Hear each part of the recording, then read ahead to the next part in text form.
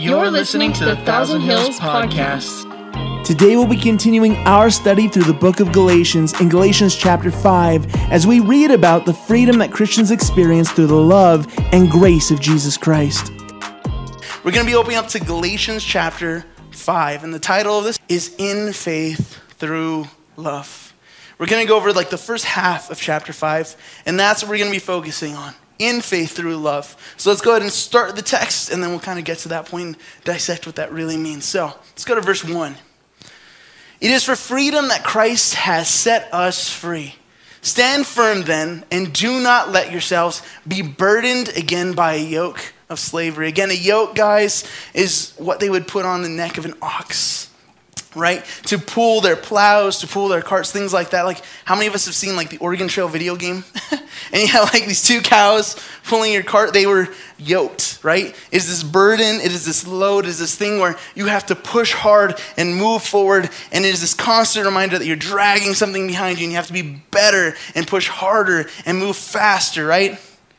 The Bible is telling us to let those things go. Christ has set us free. Not to be looking over our shoulder and wondering if we're good enough or holy enough. Not to be looking over our shoulder and wondering if we're doing a good enough job. But to have a spirit of freedom. To have relief. How many of us have looked forward to a day of school or a day on the job and just been like, oh my God, I'm going to hate this. It's finals week. This is the last day. I'm gassed. Or this huge shipment of stuff came in and I have to sort it all and number it. Brian, you know all about that, right? Or I know that there's this customer walking through the front doors and they're going to make a big deal out of everything. Or my boss has been in a bad mood and their favorite sports team lost last night and now he's going to take it out on all of us, right? There's times where we walk in burdened. We walk in And when we make it through, or when that person's not in a bad mood, or when that final ends up being super easy, or when we clock out of that day, how does that feel? It's just relief. It's just, you're free at last. You no longer have to worry about that. You got that grade you needed. You finished that shift you had to do, right?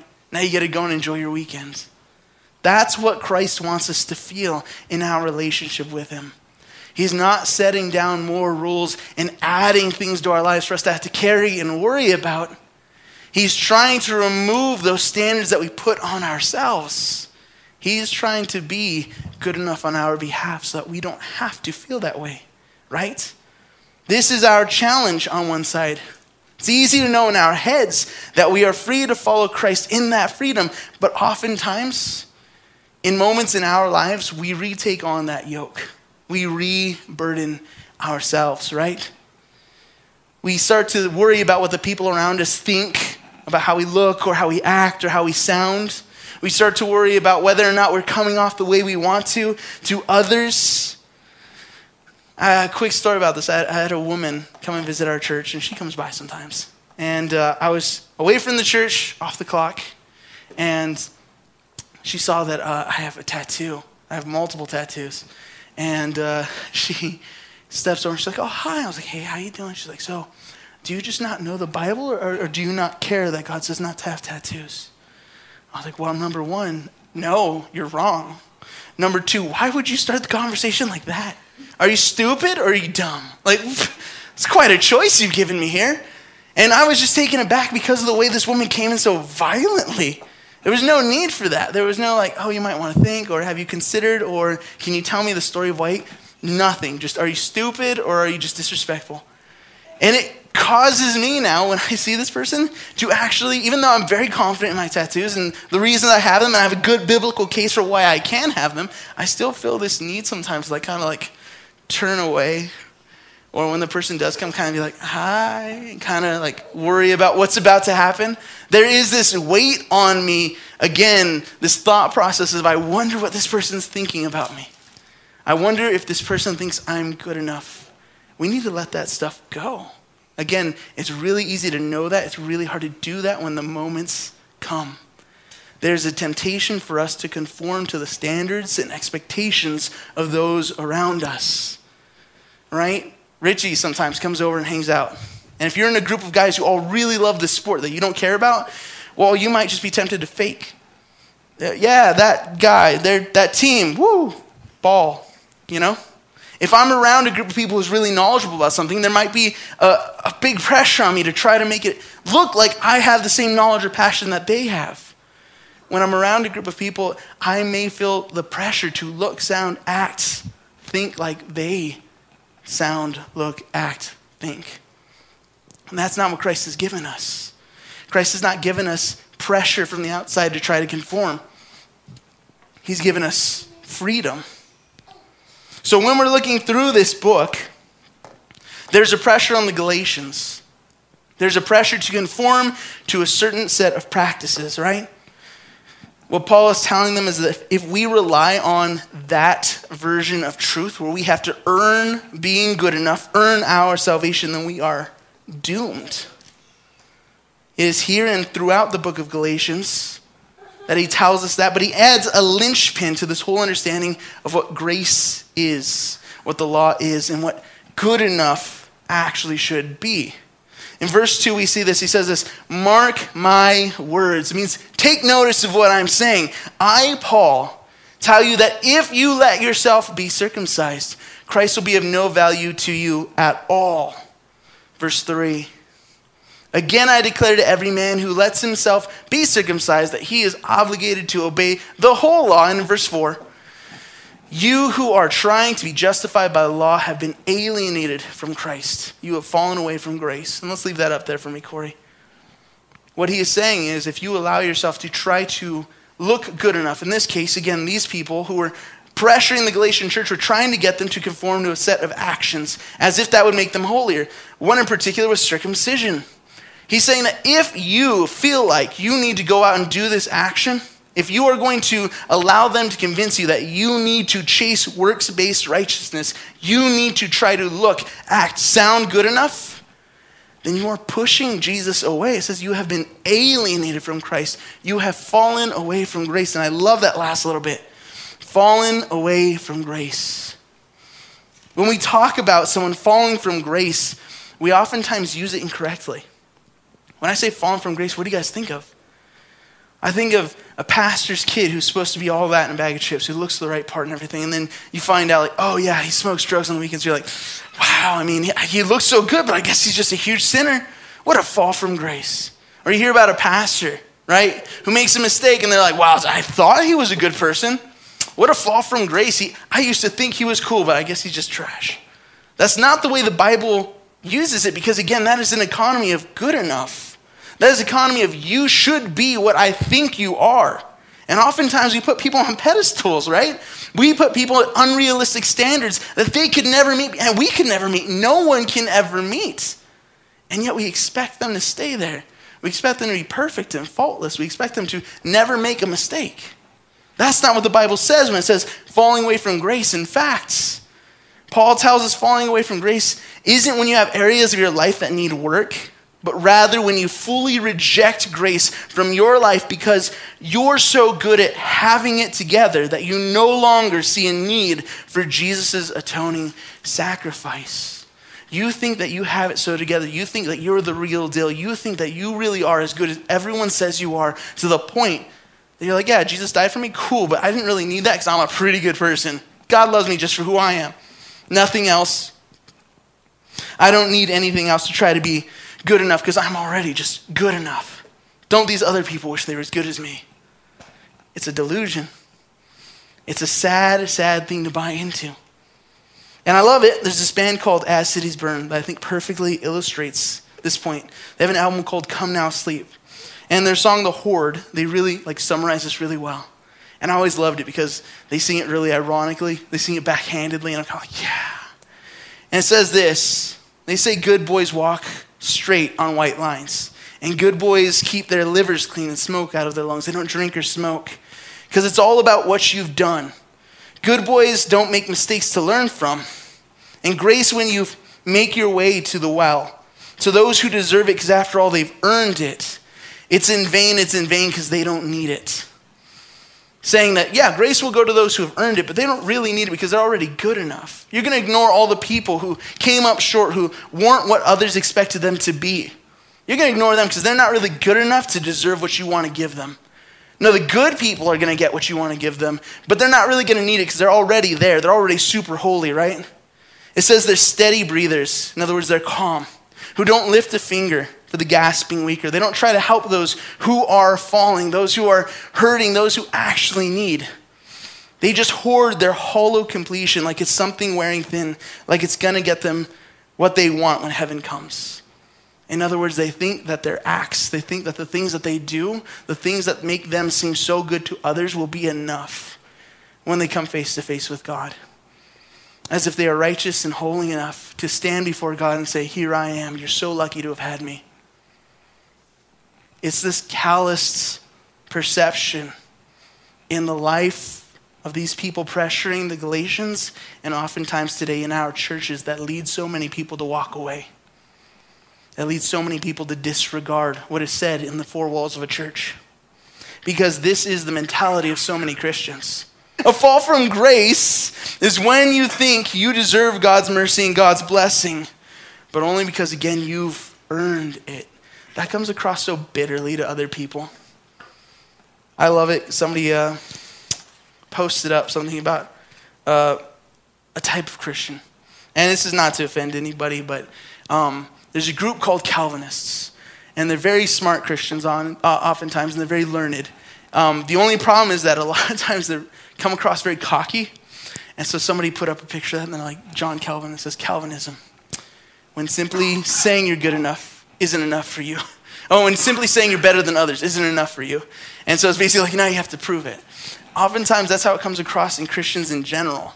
We walk into society, we walk into rooms with other people, and we put on this act like we're just something supernatural, so holy, so much better than everyone else, because we wear collared shirts that have buttons on them versus a Skater brand t-shirt, or because, just name the thing. So oftentimes we think that that is where our value lies instead of our relationship with Jesus. Verse 5, it says this, for through the Spirit, we eagerly await by faith the righteousness for which we hope. And that's kind of a little bit backwards talk, but what it's saying is, instead of this prideful spiritual attitude of thinking that you are enough, Paul instructs us to wait and not lose sight of the fact that our salvation, our hope was never based on being good enough. Instead, we live our lives knowing that it is by the blood of Jesus that we've been cleared of our sins. And because our faith in Jesus' words and promises, we have hope now that we will be counted as righteous when we meet God. In other words, just like Gideon, it was never about what we could do or what we knew. It was about who was helping us, who was behind us, who we were following. And in verse 6 it says this, and this is the linchpin of the text. For in Christ Jesus, neither circumcised nor uncircumcised has any value.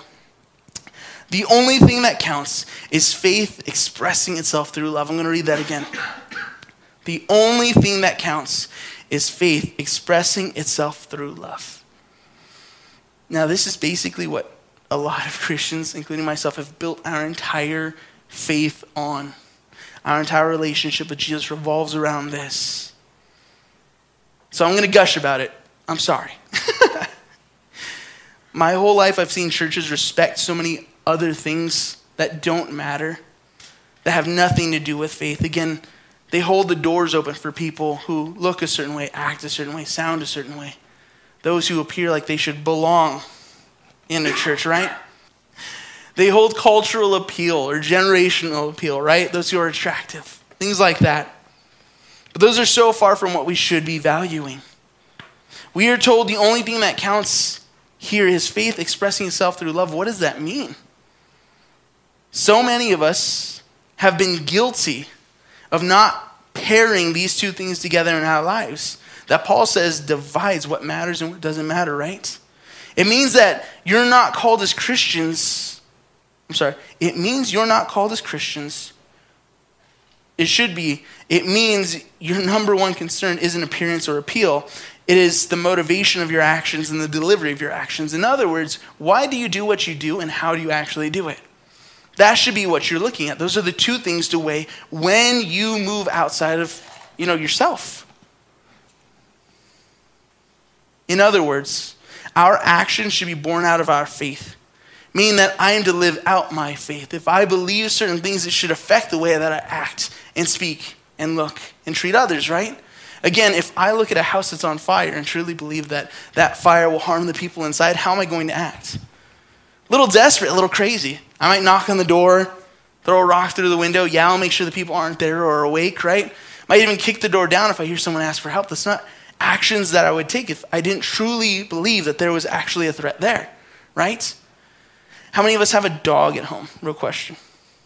One, no, yes? It's a maybe? Yes.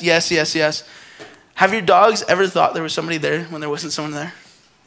What do they do? What does Chester do? He just freaks out. My Chihuahua will literally just and just like run off. And it's like 11:30 at night. My kid's asleep. Please don't. And she doesn't care because she heard a noise. And maybe there's a deer there and I just can't see it, but I don't think there's actually a threat outside, especially if it is a deer. That threat is only to her because they will stomp her out, not me. So when I hear that going on, that dog reacts in a certain way because even if there is no threat, it truly believes there is. It is acting on its faith in the fact that there is something really there that can harm us. It's trying its best to protect us. It is feeble and annoying, but it is trying to do the right thing to the best of its ability, right? So there's something in that for us. Again, our actions should be informed by what we truly stand on and believe. So in other words, if I truly believe that sin leads to death, as the Bible tells us, then I should be trying to tell people in my sphere of influence to stay as far away from it as possible. Not just shrug and say, well, it's their life. It's up to them. Go ahead.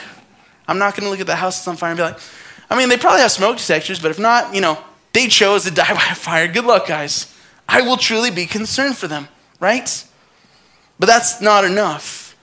That's oftentimes where a lot of people cop out and say, well, it's just because I believe this that I acted this way. And there's like these horrific things, right? These crazy things. Again, 9 out of 10 Christians who are nuts, just totally crazy people, you bag full of cats. They're the people standing on the fact that they're like, well, no, because this is wrong, so I need to do something about it. Okay, great, but what you're doing is you're lighting a house on fire. Why are you, what? Again, we read stories in the Bible about people like tying foxtails together and putting like torches between them and sending them out to crop fields. Like that was not the right action. No matter what you believe, I'm sorry. And so often today we see the same thing. Well, I thought your kid was going to get hurt. Well, why'd you scream at them? They're going down a slide. Chill. Other mom, chill. We see that in the church.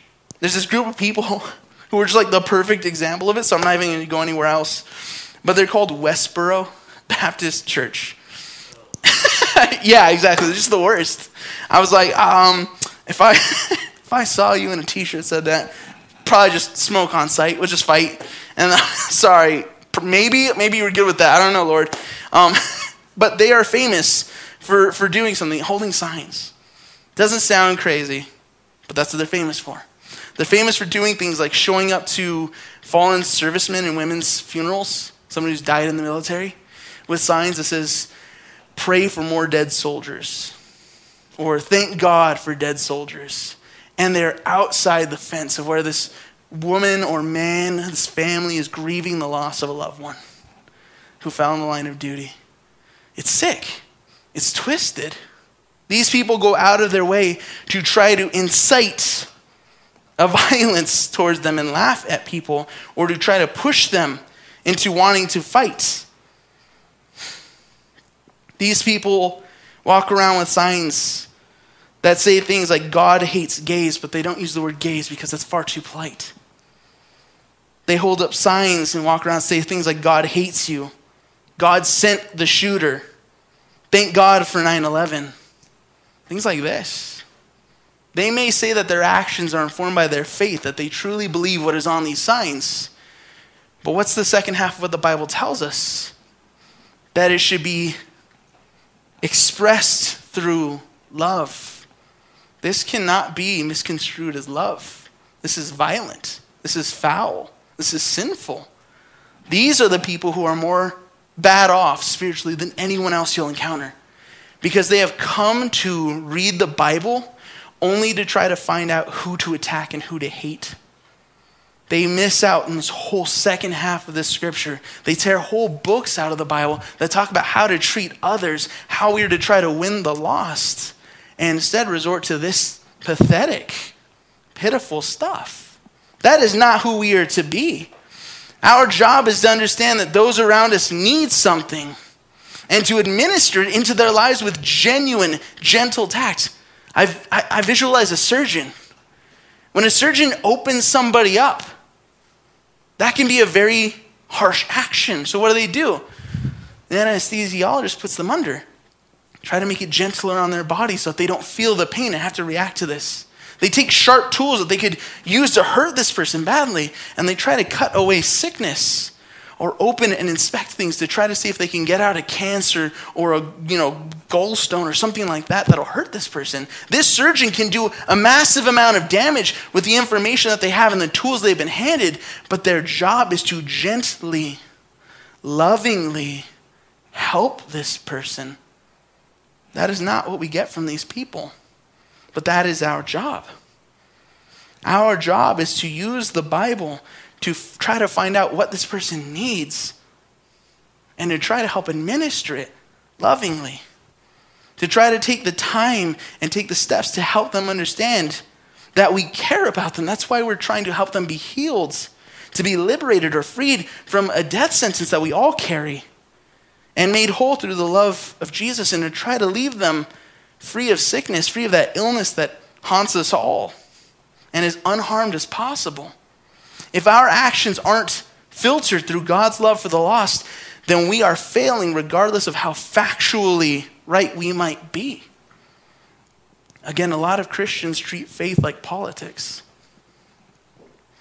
When we hear people on the TV or the radio say that facts don't care about feelings, that might be great for the political sphere, but that is not correct in Christianity or in how we are to treat others as we know Christ. We are to care deeply and immensely about them. We are to go out of our way for them. Sometimes we must present a hard defense of God's word, and sometimes all we can do for someone is to tell them the truth.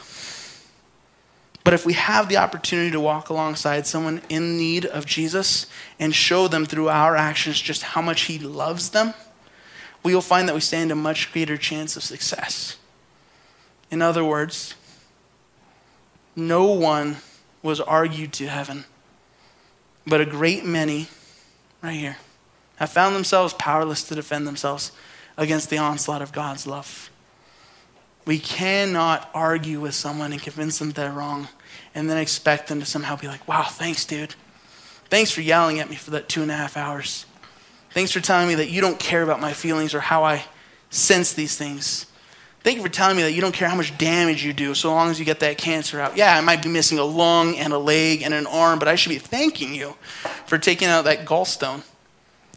We are to care immensely about them because, again, the greatest tool in the hand of a Christian to truly make a change is a relationship built around God's love.